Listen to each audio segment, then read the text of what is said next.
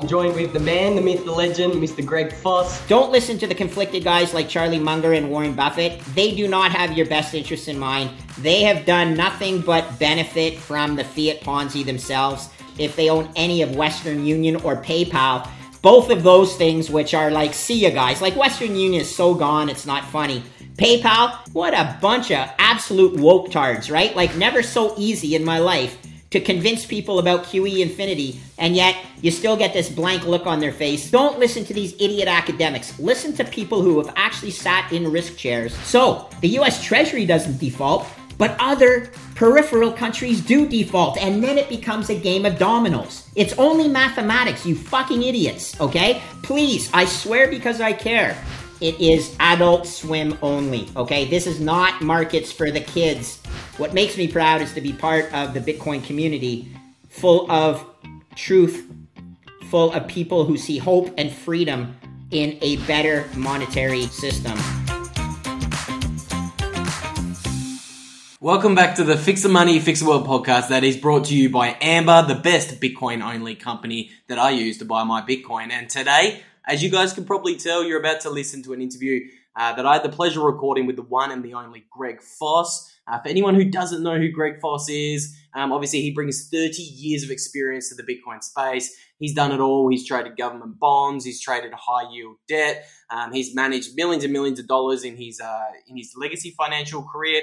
And obviously he has now left that all behind and he's dedicating his life to educating people about Bitcoin. So in this interview, we talk about everything that's been happening in the global financial markets. We talk about the crash in real estate market, the crash in bond market, why central banks all around the world are going bankrupt, and which banks we should be watching for signs of stress that is popping up in the system.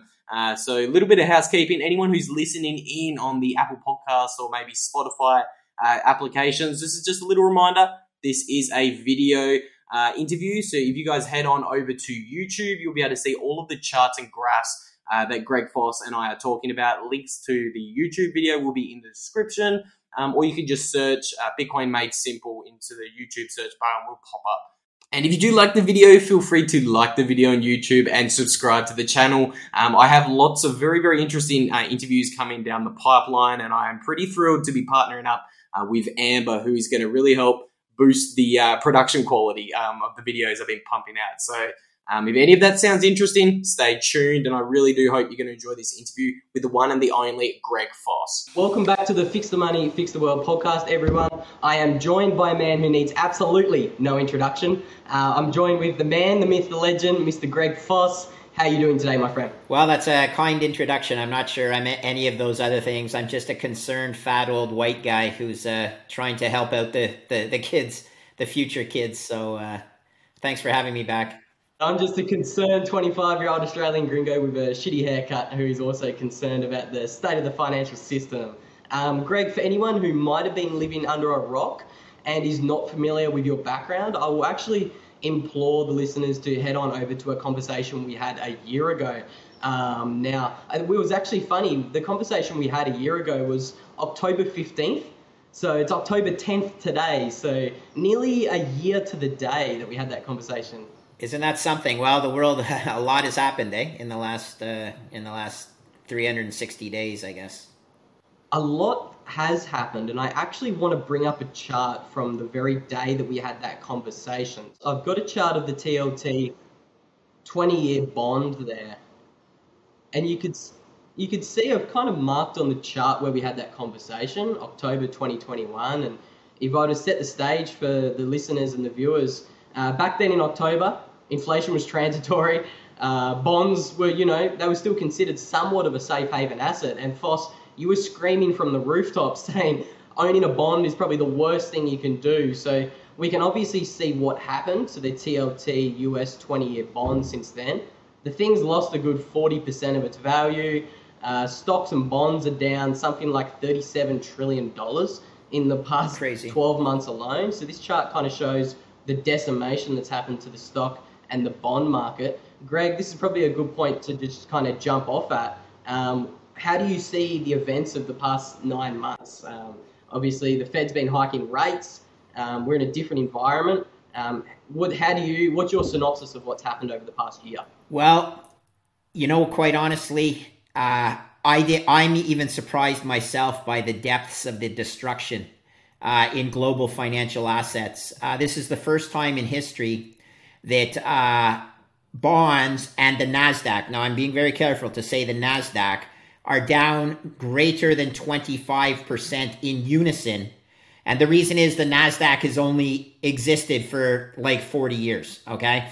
If you go all the way back to treasuries correlated to the Dow Industrials, there have been other times like this, but the magnitude of the wealth destruction is unprecedented certainly in my history. I've only been trading financial assets since 1988.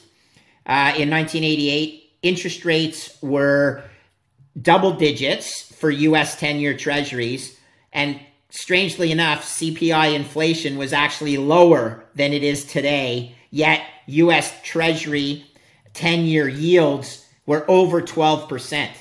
So it just shows you the dislocation between yesteryear and today, where we have CPI over 8% and 10-year US Treasury yields still under 4%. Okay, there's a lot more room for bond markets to drop if, in fact, the Fed is hell-bent on stopping inflation in its tracks. Now, the reality is, Luke, it's no longer an inflation concern for the world. It's becoming a credit risk concern. There are actually more and more people who are worried that the UK gilt market is on its way to default. And if that happens, you'll see contagion move into the European Union. From there, contagion will move into the US Treasury market. And it's a world where inflation risk is not the main concern. It's actually credit quality risk of your sovereign nations. Now, having spent my entire life in credit, trading credit markets, I will assure you that debt is a game of confidence. And once you lose the confidence of the debt investor, it's almost impossible to get it back, okay? It's an asymmetric trade to the downside. Bonds are bought by people who are pessimists. Why? Well, because the best you can do when you buy a bond at new issue is you buy the bond at 100 cents on the dollar, and you hope that that coupon is high enough to reward you for all the risks that are in the bond contract. And those risks include inflation risk, they include a degree of liquidity risk, and they include credit risk. Now, the credit risk component for sovereign debt has been pretty small until now, until you will start seeing G20 nations defaulting regularly, and the big day will come when a G7 nation defaults, okay? That contagion will cause people who buy bonds as pessimists at 100 cents on the dollar to say, why am I buying this asymmetric to the downside return instrument? I need to get paid more, which means the coupon has to go higher. And if the coupon goes higher, it means that the debt spiral that we are already in accelerates faster because you have to pay more interest expense on your debt. It's the absolute definition of a debt spiral that I was on the top yelling, sell your bonds. This was when, on your chart, I don't remember what it is, but I know I've been short TLT since 156, okay? TLT is now trading under 100 today. Even though the bond market is not open, the TLT unit, which trades on the the New York Stock Exchange, is, sorry about my phone just went off. The TLT, which trades on the New York Stock Exchange, is traded by retail mom and pop investors who are like, oh my God, I cannot believe this. So Mark Moss, both of our good friend, who you used to work with, had a conference in Dallas, Texas. Or I'm sorry, the first one I attended for Mark was in Miami, right around Christmas time, right around December, if I'm not mistaken, 2021. And I got on stage with a guy by the name of Steven Van Meter, and he's a bond bull. And then there's Harry Dent, who's a bond bull. And I basically said, you fucking knuckleheads failed mathematics, okay? And, they're like, he doesn't know what he's talking about, deflation, all that. No, I'm sorry, gents. You guys had the glue bag on your head, okay? bonds are not risk-free. Bonds have become a liability for pension funds. If you are in the UK, you have just marked down your long treasury holdings by over 50% in 1 year. And the worst part is, the pension plans levered their bonds. They use 3 times leverage. So what's 3 times 50%, Luke? They've lost over 150% on that particular slice of their pension portfolio, which means they're taking returns from other assets like equities, which are also getting destroyed. Okay? This is a game of whack-a-mole because the whole world is built on leverage. And it's really criminal that the people that suffer are the pensioners who entrusted their funds with these risk managers who were wholly irresponsible, partially because they'd been lulled into sleep. And here's how I bring everything back to when I started in 1988, yields were 12%. They went all the way down in the US 10-year to under 1%. And people who were buying them at 1% said, it's going to go negative, Man, you don't understand. If a bond has a negative yield, it's no longer an asset. It's a liability. You're giving somebody money to get less money back. How in God's earth did these people not figure this out? Anyway, I'm not gloating at the losses. I'm just saying 1 year ago, you and I talked about this. Now, the biggest concern I have, once again, I need people to understand this. I don't believe the U.S. Treasury is close to defaulting, but the credit metrics look absolutely horrible. They look horrible because they are not even raising enough money to cover their interest expense one time, which means after they pay entitlements and military spending out of the revenues they get from the government, the residual amount doesn't even cover the interest expense, which means the amount of interest expense that's not covered has to be funded by continuously rolling debt. Well, what happens if people don't show up to buy the debt of the U.S. Treasury? Well, we know what happens. The Fed has to step in. The problem is in the whole world, there is not enough buyers of debt. The U.S. Treasury could crowd out buyers to other countries.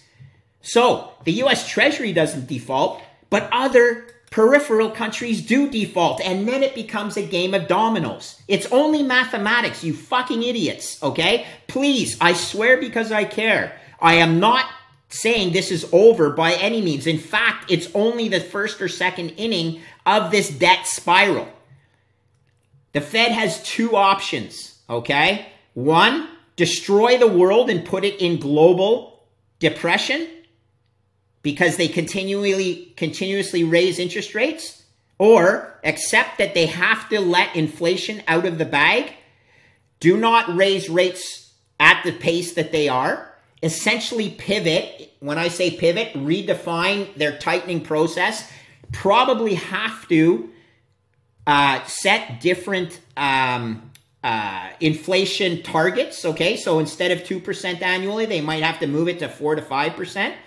But in doing so, the world economy comes away from the brink. Now, what does that mean for us Bitcoiners?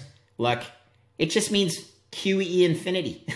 It's never been so clear, never so easy in my life to convince people about QE infinity, and yet you still get this blank look on their face like, but Paul Krugman told me, but some other idiot academic told me. No. Don't listen to these idiot academics. Listen to people who have actually sat in risk chairs, okay? And understand that risk happens fast. And once you have damaged the confidence of global bond investors, I'm not sure it comes back.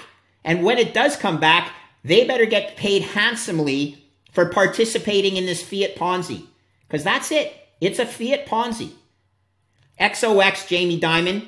Please learn math as well, sir. You are part of the fiat Ponzi.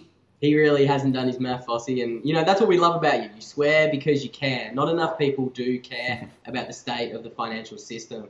I did want to bring up this great chart that was in a James Lavish thread. It's actually the one about the debt spiral. So you mentioned the debt spiral and how the United States is simply just in an irreversible... Oh, cool. I haven't seen that one yet, but yeah, so James and I, let me be very clear. James and I are quite close in that we talk all the time. I was the guy that, in fact, nudged him to write a paper on the debt spiral.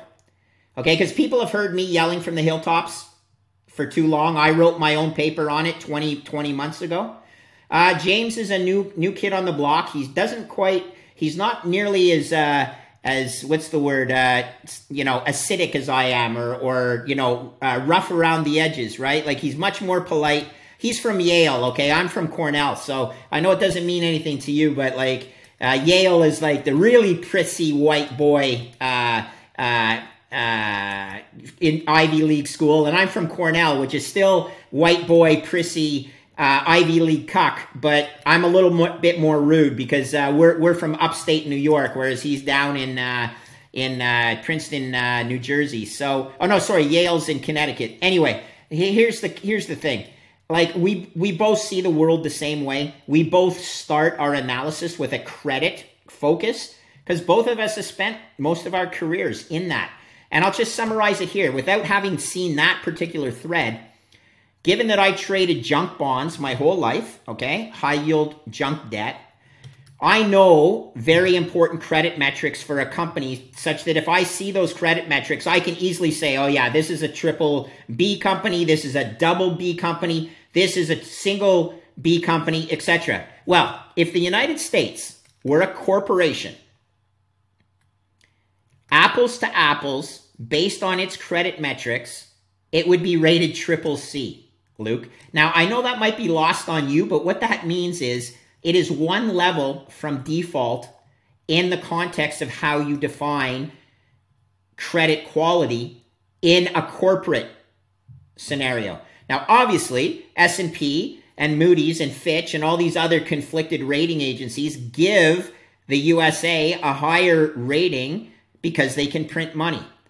But the problem is you can't print money forever. Eventually, getting paid back in worthless money ends up meaning the money gets shoveled to the curb, like you've seen in Venezuela. And you guys can go up and down, oh my God, this would never happen in the USA. Oh my God. Wrong, okay? Because confidence is a global game. So just be careful.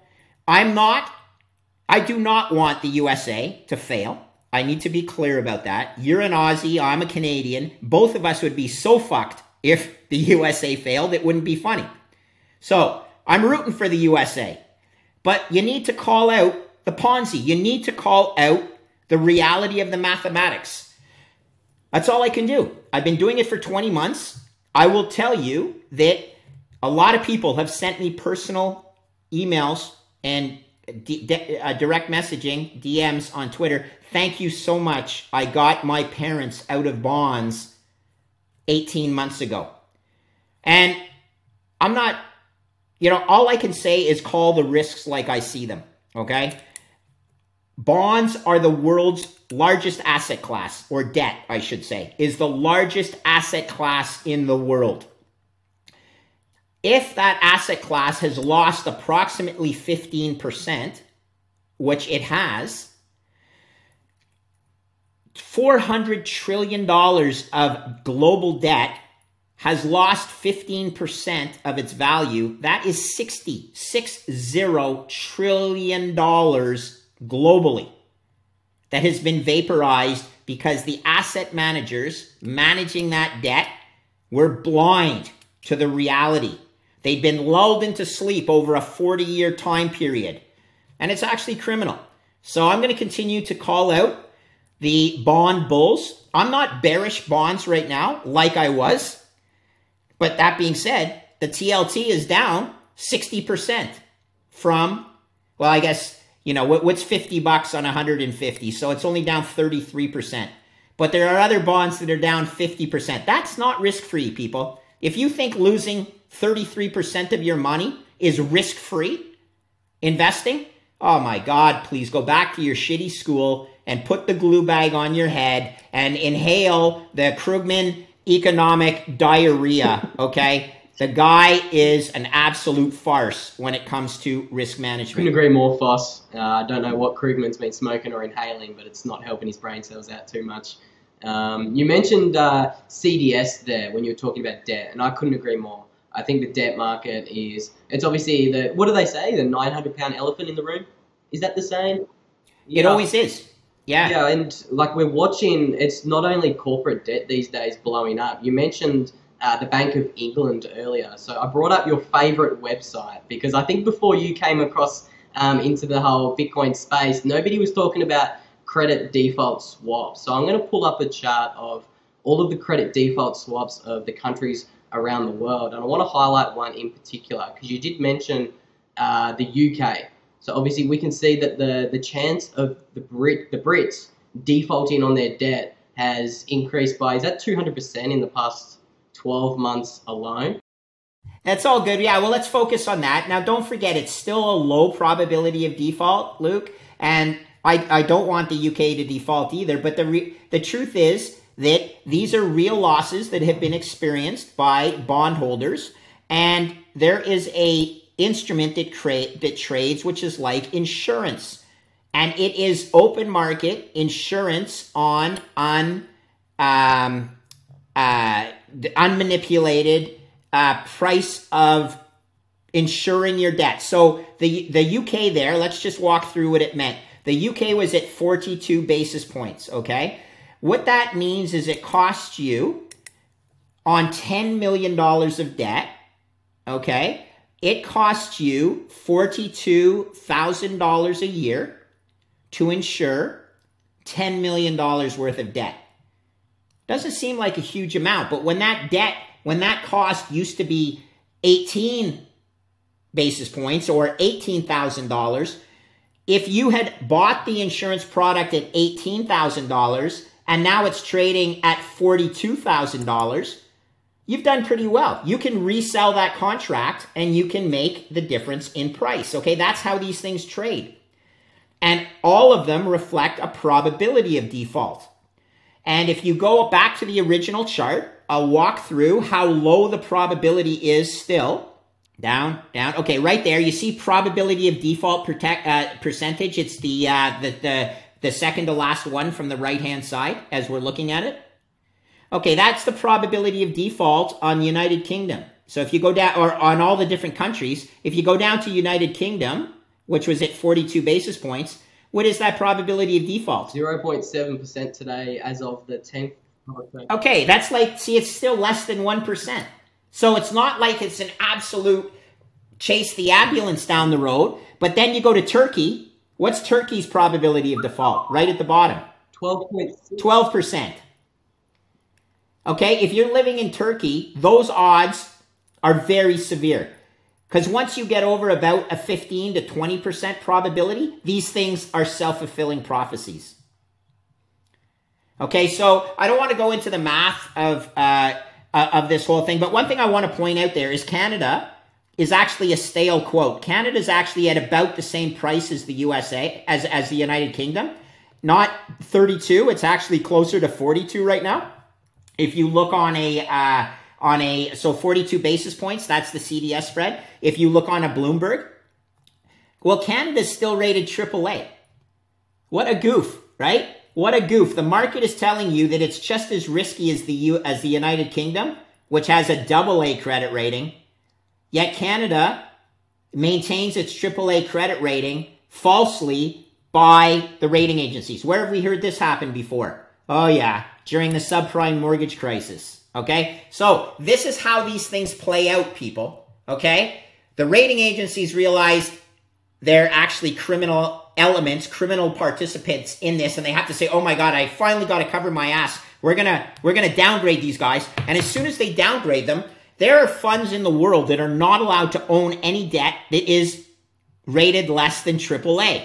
So they have to sell. It's in their mandate. So then they become a seller, and then other people are like, "Oh my God, what's happening to Canada?" And it just soars, okay? Saw it during the subprime mortgage crisis when these mistakenly rated AAA instruments all, got flushed.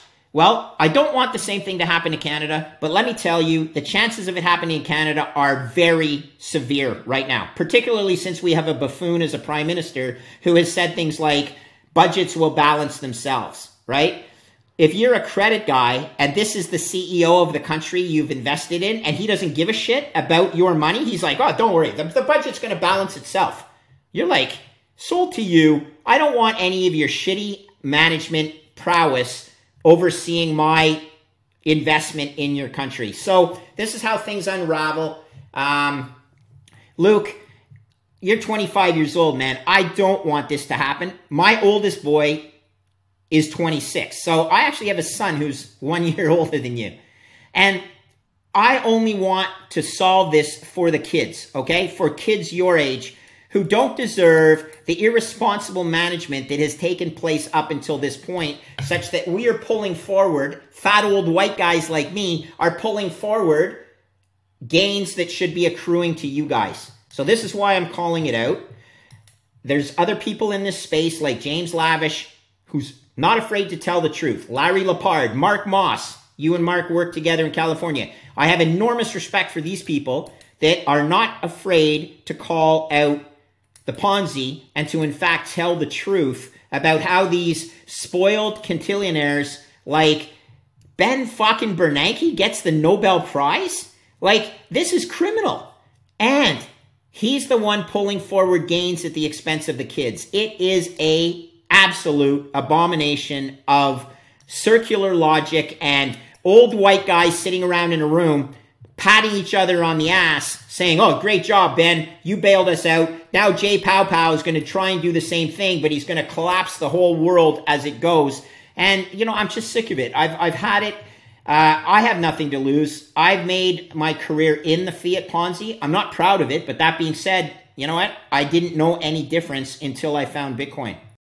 So I hope you're enjoying the podcast. I wanted to quickly interrupt it and give you guys a quick little grade 11 maths lesson. And of course, thank today's show sponsor, who is Amber. So Greg Foss always talks about this simple grade 11 mathematics. And I think a lot of people are underestimating the long-term potential of Bitcoin, because if you run the numbers and if Greg Foss is correct and Bitcoin hits $2 million like he believes it will do in the future, that means every single $1 that you put into Bitcoin today will be worth $100 in purchasing power in the future.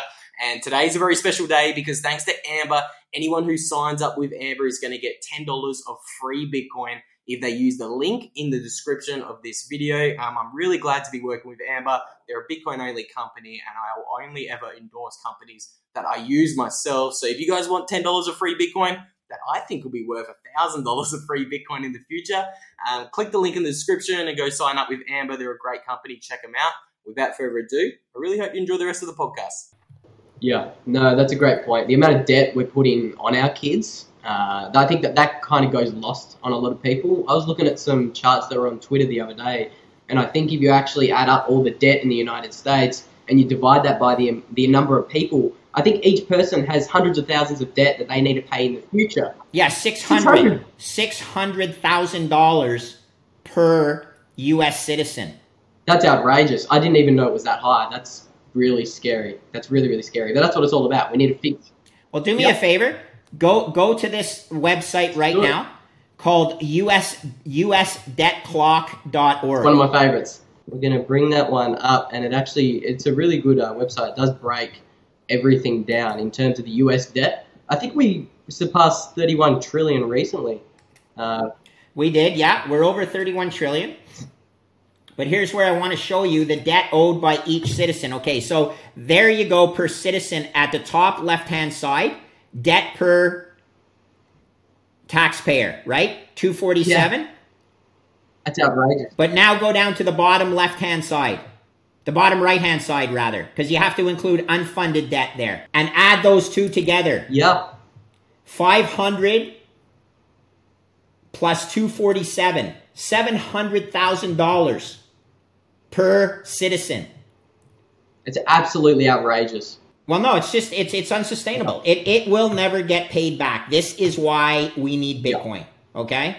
And you can look at any other country there as well, because it doesn't just have USA there. It has Canada. It has pull up Canada for an example if you want. Actually, don't do it. No one gives a shit about Canada. But at the end of the day, like, you know what I'm saying? Like, it's absolutely crazy. It's absolutely crazy. So we have to call out this Ponzi, Luke. Damn right we do. Damn right we do. And I think that's probably a good point to have a look at Credit Suisse, because I think earlier you touched on the European banking system and how fragile they are looking. So this is a tweet I think you did. It's just earlier this week, and it's kind of showing the chance of default for Credit Suisse going through the roof. So it's not just sovereign nations who are having their CDSs blow up. You're watching some of the largest banks in Europe potentially look on the edge. Foss, what are your thoughts on Credit Suisse and Deutsche Bank and a lot of the big banks in Europe right now that appear to be having some pretty big issues? Yeah, so look, in credit, the biggest risk is contagion, okay? It's contagion because shit flows up. Meaning, since banks are supposed to be too big to fail, they will be backed by their nation state. When I say shit flows up, it's because it flows to the highest credit rung on the risk ladder, okay? And shit is flowing uphill. And Credit Suisse, well, let's play the Deutsche Bank game. Credit Suisse is in big trouble, okay? Their credit default swaps are 350 basis points in the 5-year term. That implies a cost of funding where you have to take the overnight rate of the Fed plus add on the 350 basis points. You have 325 basis points from the Fed plus another 350 basis points for the CDS or Credit Suisse. You're talking 7% funding. You don't fund yourself at 7% and survive for a long time, okay? Because the cost of borrowing eats into your lending margin. So let's say you're paying 7% to borrow money from people and you're turning around and lending that money at 7.5%. You're only making 50 basis points, but 7.5% counterparties are junk bond counterparties right now. If you turned around and borrowed at 7.5%, if you borrowed at 7.5% and turned around and lent to the U.S. Treasury at U.S. 10-year rates, you're losing 300 basis points a year.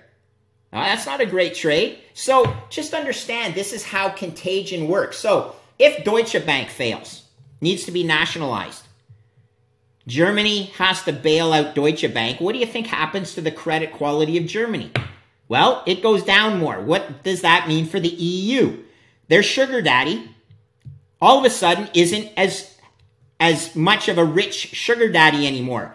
So then Italy basically says, I've had it with you guys. I'm leaving the EU. And that whole Ponzi collapses. So that's why contagion within the debt markets is so important. Confidence, contagion, those two words are synonymous. Anyway, shit flows uphill. We've reached the top rung of the ladder. We have just transferred risk to the very top levels, which are sovereign creditors.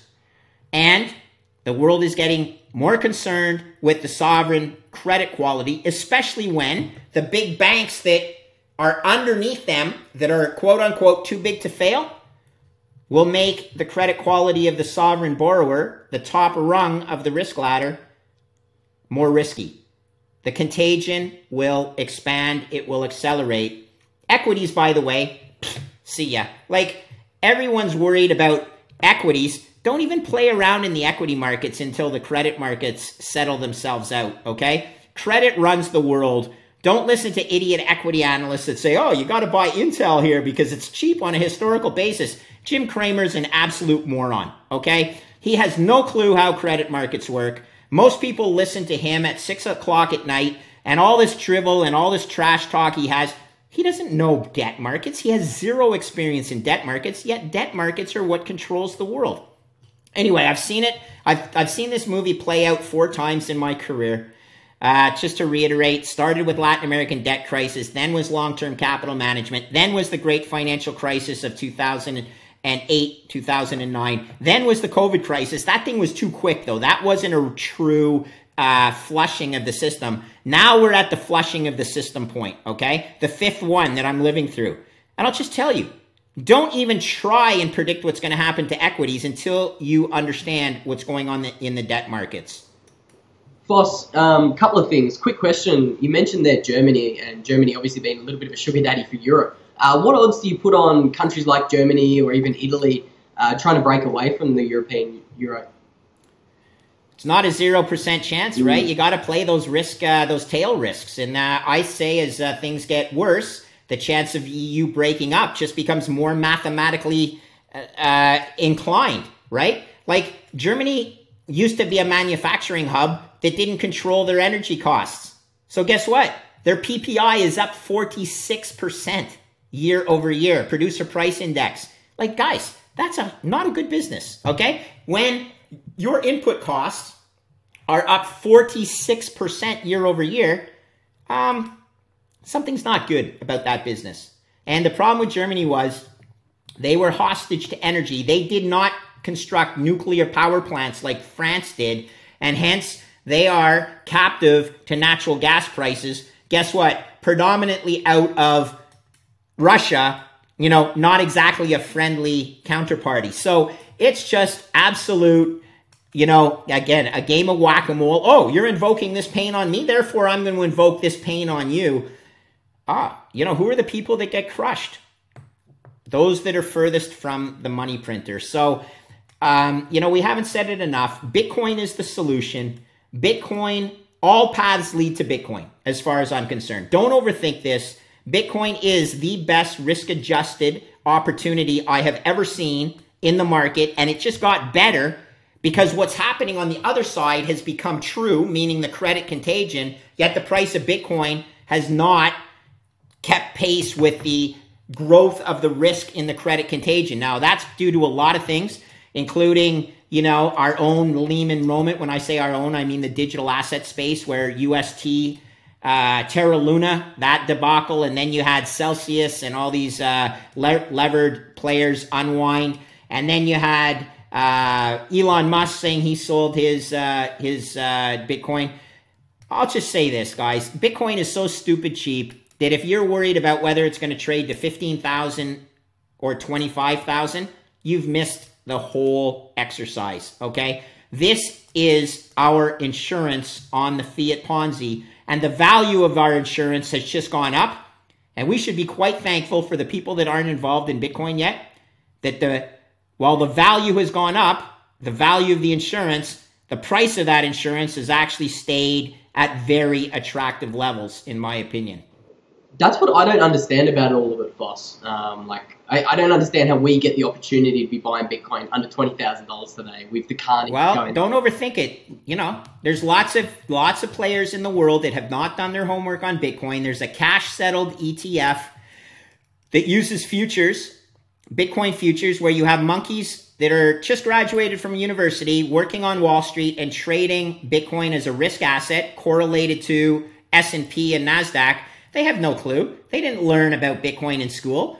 They didn't actually even learn about their own fiat Ponzi, because if they did learn about the fiat Ponzi banking system in school, the banking system which is levered 30 times to its true risk portfolio, if they did learn about that, they'd be like, holy crap, banks are super risky. Did you see, Luke, that Bitcoin's volatility is now lower than the Dow Jones Industrial Index? Wow. Like, if you don't understand the significance of this, you haven't been managing risk in the markets for long enough. So I just focus on what I know, which is 35 years of risk analysis. And I'll continue to say, if you own 0 Bitcoin, you're actually taking a much higher risk than if you own a proper portfolio allocation. What is that proper portfolio allocation? Well, in the case of a 25-year-old kid, it could be pretty high. And if in the case of, I love that article, and in the case of a 65-year-old guy or a 59-year-old guy like I am, my allocation to Bitcoin is approximately 25% of my net worth. The difference, though, I just tell everybody you should get up to 5%. That means that you have 1/20th of your net worth in, yes, a emerging asset class that has proven to be volatile in the past. But don't worry about that. Worry about the other 19 out of 20 parts of your portfolio that are not in Bitcoin. That is my biggest concern. If you were in a 60% equities, 40% bond portfolio, well, your 40% bond portfolio has just lost at least 15%, which means you're down 6% on your whole portfolio just because of your bonds, and likely much more than that. And that's not a good thing. You need insurance against that.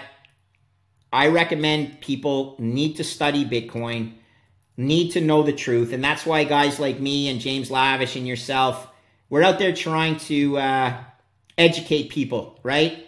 And I just, I'm proud to be part of this community that tells the truth. Sometimes we feel like a bunch of, what are we? We're chicken littles, right? The sky is falling. The sky is falling. Well, guess what? The sky is falling, okay? Like, I can't tell it any other way. Right now, the sky is falling. And you fucking knuckleheads choose to believe conflicted financial advice and head in the sand thinking like the Fed governors. It's a crime. It's a crime for our children, okay? It's a very distinct and absolutely motivated to gaslight the population about the truth. So I'm out there. I get hate mail. I'm good with it. I don't care. Like, I'll tell the truth because math does not lie. Okay. You can't fool mathematics. And I just base all of my analysis on mathematics. I try and remove the emotion from the situation and just look at the pure math. Yeah, that's what it's all about. And a lot of people haven't done their math, boss. A lot of people simply haven't. Someone who might have actually done their simple grade 11 math is actually Vladimir Putin. And we actually talked about Putin potentially pricing his very precious oil and energy in Bitcoin in a conversation we had a year ago. I might throw up a quick little clip of that little conversation we had a year ago for people listening to this one after the fact. But you guys can hear Foss was probably one of the first people saying, yep, Putin, it would be a wise decision for him to price his Bitcoin in oil. And obviously he's come out recently and he said, yeah, you know what, we'll consider accepting your Bitcoin for oil. And so I wanted to kind of ask you how the whole geopolitical situation is unfolding. What are your thoughts about Putin posturing to kind of accept Bitcoin and gold and rubles for his oil? And how do you see maybe the West responding to that? Well, let's remove emotion from the question because I'm not advocating for his war routine against Ukraine. But to remove emotion from it, as a pure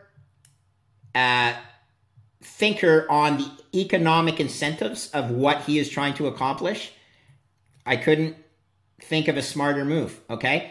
It accomplishes two things. It undermines the petrodollar, the US dollar, the currency, the global reserve currency, but also the currency of his enemy.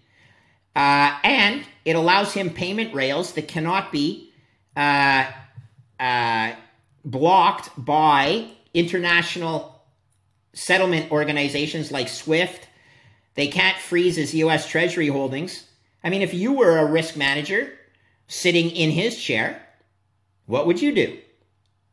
Now, again, I'm not defending his actions. Like, yeah, he declared war. He's killed people. He is a ruthless calculator of economic gains versus losses. Those losses are measured in human lives and etc. But if you ask me the question, removing that emotion, what do you think he's thinking? Of course he's thinking that. It's definitely an interesting move. And it's certainly one that kind of, I was expecting it, but I wasn't really expecting it in 2022. Things certainly do. I'll agree with that. Yeah. But here's the thing. No disrespect to you, man. You're 25 years old. I can't really put a whole lot of weight on what you're expecting, regardless of how much I like you. You just don't have enough experience for me to say, oh, yeah, well, he made a great point because of all his experience. All his experience what? When you were 8 years old, that's when, Bitcoin was, well, hold on, you weren't even 8. I guess you were 10 years old when 10 or 11 years old when Bitcoin was invented, right? No disrespect, kid, but you don't know shit about fuck, okay? I love you and everything, but you can't listen to that. You got to listen to people who've been around the block. And I'm not saying I'm the guy that's been around the block, but I have been doing this for 10 years longer than you've been born. Exactly. Like, surely that counts for something. And maybe I always say things like, hey, all I bring to the table is 35 years of mistakes, but at least I learn from those mistakes, right? At least I try and survive to fight another day. So I'm really pleased to be on your podcast and everything, and I'm not trying to belittle you by any means. What we need are more guys, the generation of Larry Lepard, of Max Kaiser, of Gary Leyland. Myself, I'm a little bit younger than those guys. Like, they're really old, okay? You tell them that they're really old, and Foss is just old, not quite really old like you guys, all right? But all of our breath smells like our assholes, right? Because we're fucking old and we just have, it's just the way life goes. But we've been around the block. We've seen some stuff. And I will just say that more people need to get up there and tell the truth. Like a Ray Dalio, okay? Ray Dalio successfully milked the fiat system better than anybody I've ever seen. And I've said this on other podcasts. Congratulations. He did a great job. My biggest wish is that his math, which totally aligns to mine, except, I guess I should say my math aligns to his. He's way more famous than me, but we're both talking about the inevitability of the debt spiral. I can't believe he hasn't figured out Bitcoin yet, truly figured it out. Here's to hoping guys like Charlie Munger and Warren Buffett, who are way too old to figure it out, time will take care of them, okay? See ya, Charlie Munger. Don't buy green bananas. That's an old joke because maybe you won't be around for the bananas to ripen, right? That's how close he is to the world taking, to time taking care of his flawed investment views. And I'm not hoping that happens, but statistics are statistics. We need people to tell the truth and not the people who continue to lie and try and benefit from the fiat Ponzi.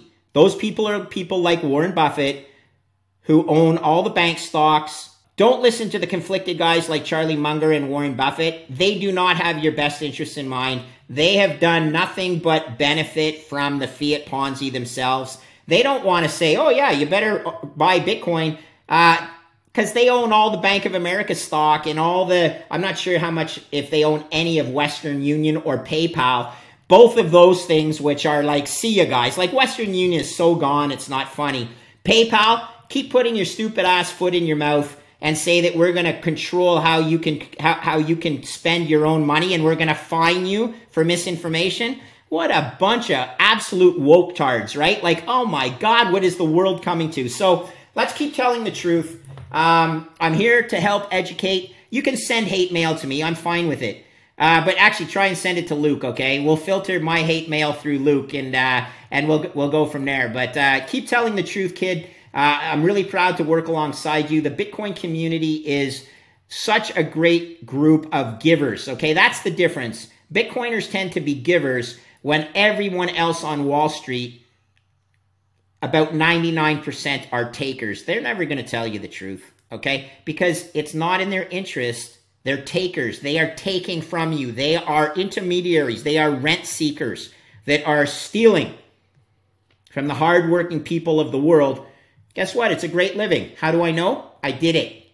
Not that proud of it, but I did it. I actually think I did it pretty well. I made quite a good bunch of money for our unit holders, but it doesn't make me proud. What makes me proud is to be part of the Bitcoin community, full of truth, full of people who see hope and freedom in a better monetary system called the Bitcoin standard. It's such a great point about the Bitcoin community. It's actually something I've noticed as well. Like, I've only been mucking around here for a few years, but like, the people you meet in the Bitcoin community, they are helpers. They want to help people. And Foss, obviously that's something you're doing. Sure. Well, thanks for bringing it up. Yeah, very proud to be a founding partner of Looking Glass, which is a free education platform. Basically teaching what you don't learn in school, because as I mentioned, they can't teach that in school, or nobody would deposit their money in the commercial banks. Okay? So here's what I'm concerned with is not enough people are getting the truth, so I decided to be part of this education platform. The two main, James Lavish is a contributor. He and I were some of the original founders. But the two main contributors right now, one guy from Canada, Seb Bunny, really great guy. If you haven't talked to him, I'd hope you could. And then another guy, an Aussie guy, Daz B, B-E-A. Daz is from Northern Australia. Those two kids, and I say kids, Seb may be a couple of years older than you, and Daz is got to be 40-something, so he's not that much of a kid. But at the end of the day, they're doing really great work. The platform has been translated into various other languages. It's being used in El Salvador for the Mi Primera Bitcoin function. We've actually donated money to the education system in El Salvador. So Mi Primera Bitcoin, where you are right now, seek it out. Great people are working on that project. And so this is, again, just part of building the education. And the most important thing, let's focus on El Salvador for 1 minute. That country is just crushing it. Like, you're so smart to be living there. Their tourism is up 10%. Oh, excuse me. Their GDP on a $28 billion economy, which really is pretty small. It's not much bigger than the greater Miami area, let's say, in the United States. But just to put it in context, their $28 billion economy is up 10%. It grew 10% last year on the strengths of tourism, on the strengths of remittances. They went out and they bought billions of dollars of their debt in the open market at 54 cents on the dollar, which means they're able to capture the other 46 cents. That's profit that they don't have to pay 100 cents on the dollar back on that debt when it needs to mature. So they can see the revenues coming in. They can adjust the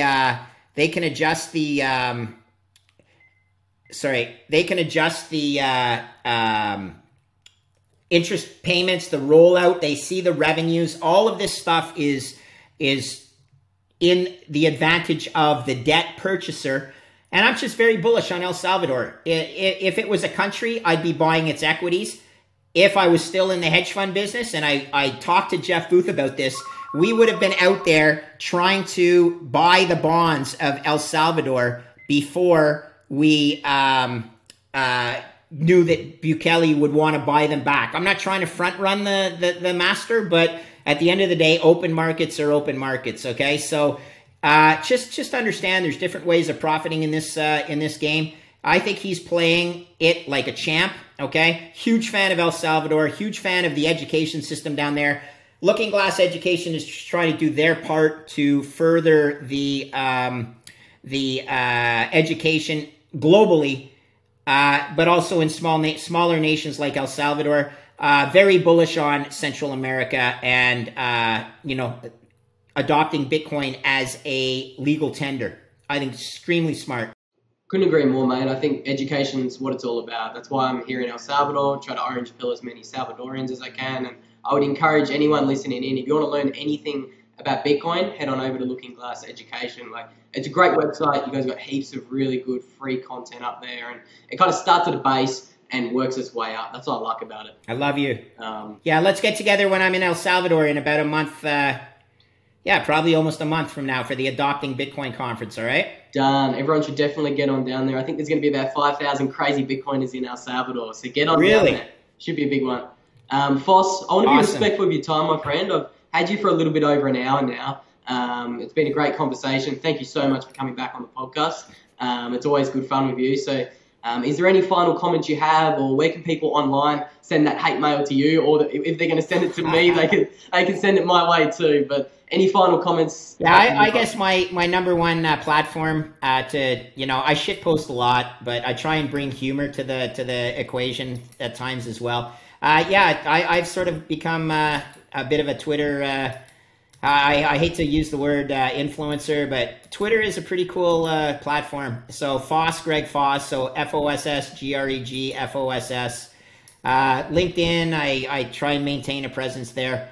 I did write this paper that you can find on the Looking Glass Education platform, why every fixed income investor needs to consider Bitcoin as portfolio insurance. If you want to learn about bond markets, about credit, it's all there. Very happy to answer questions. Most importantly, thank you so much. Yeah, that was written 20 months ago, and I think it saved a lot of people a lot of money. Let's be honest. We are still in the early innings of the Bitcoin adoption. We're in the early innings of this credit crisis that we are currently living through. Be careful out there, people.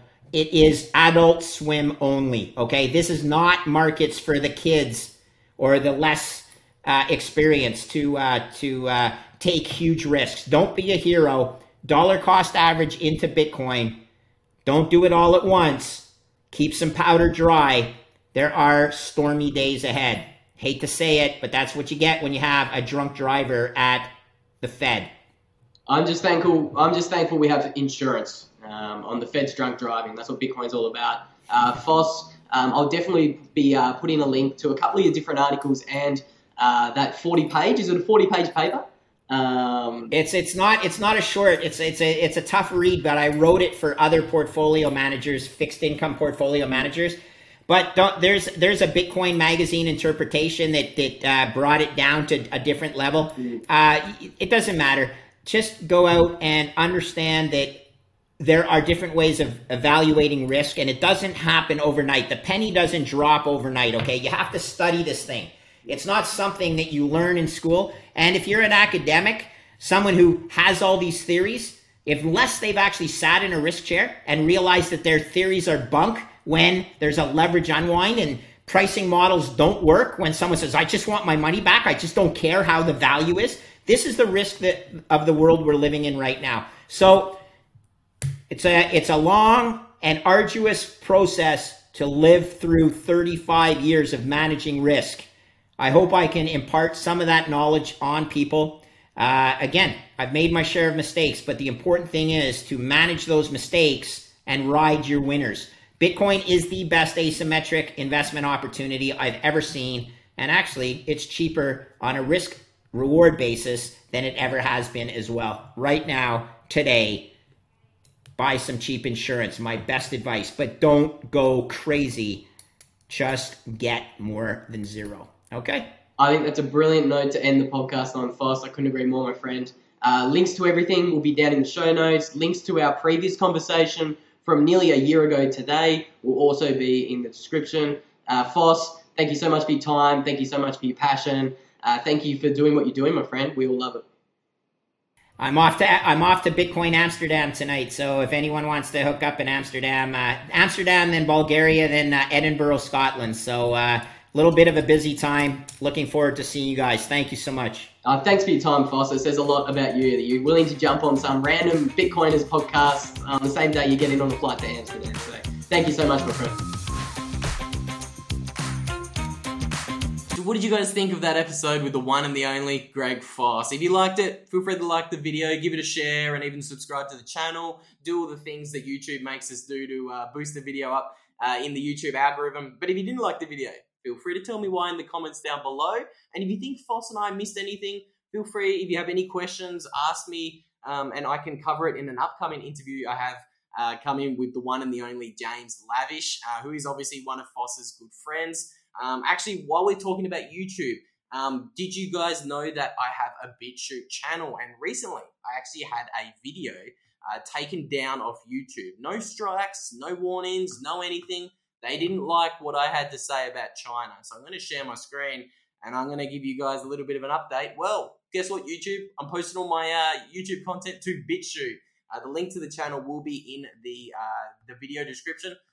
So obviously I got this video here taken down. China using tanks to protect their banks. So obviously there's bank runs in China and the CCP have got the tanks out on the street defending their banks there to stop the retail bank run. So if you want to actually hear the truth and find out why YouTube censored my video, feel free to go check that one out. But I think that's pretty much all I've got for you guys. We have a Tom Luongo interview dropping this week.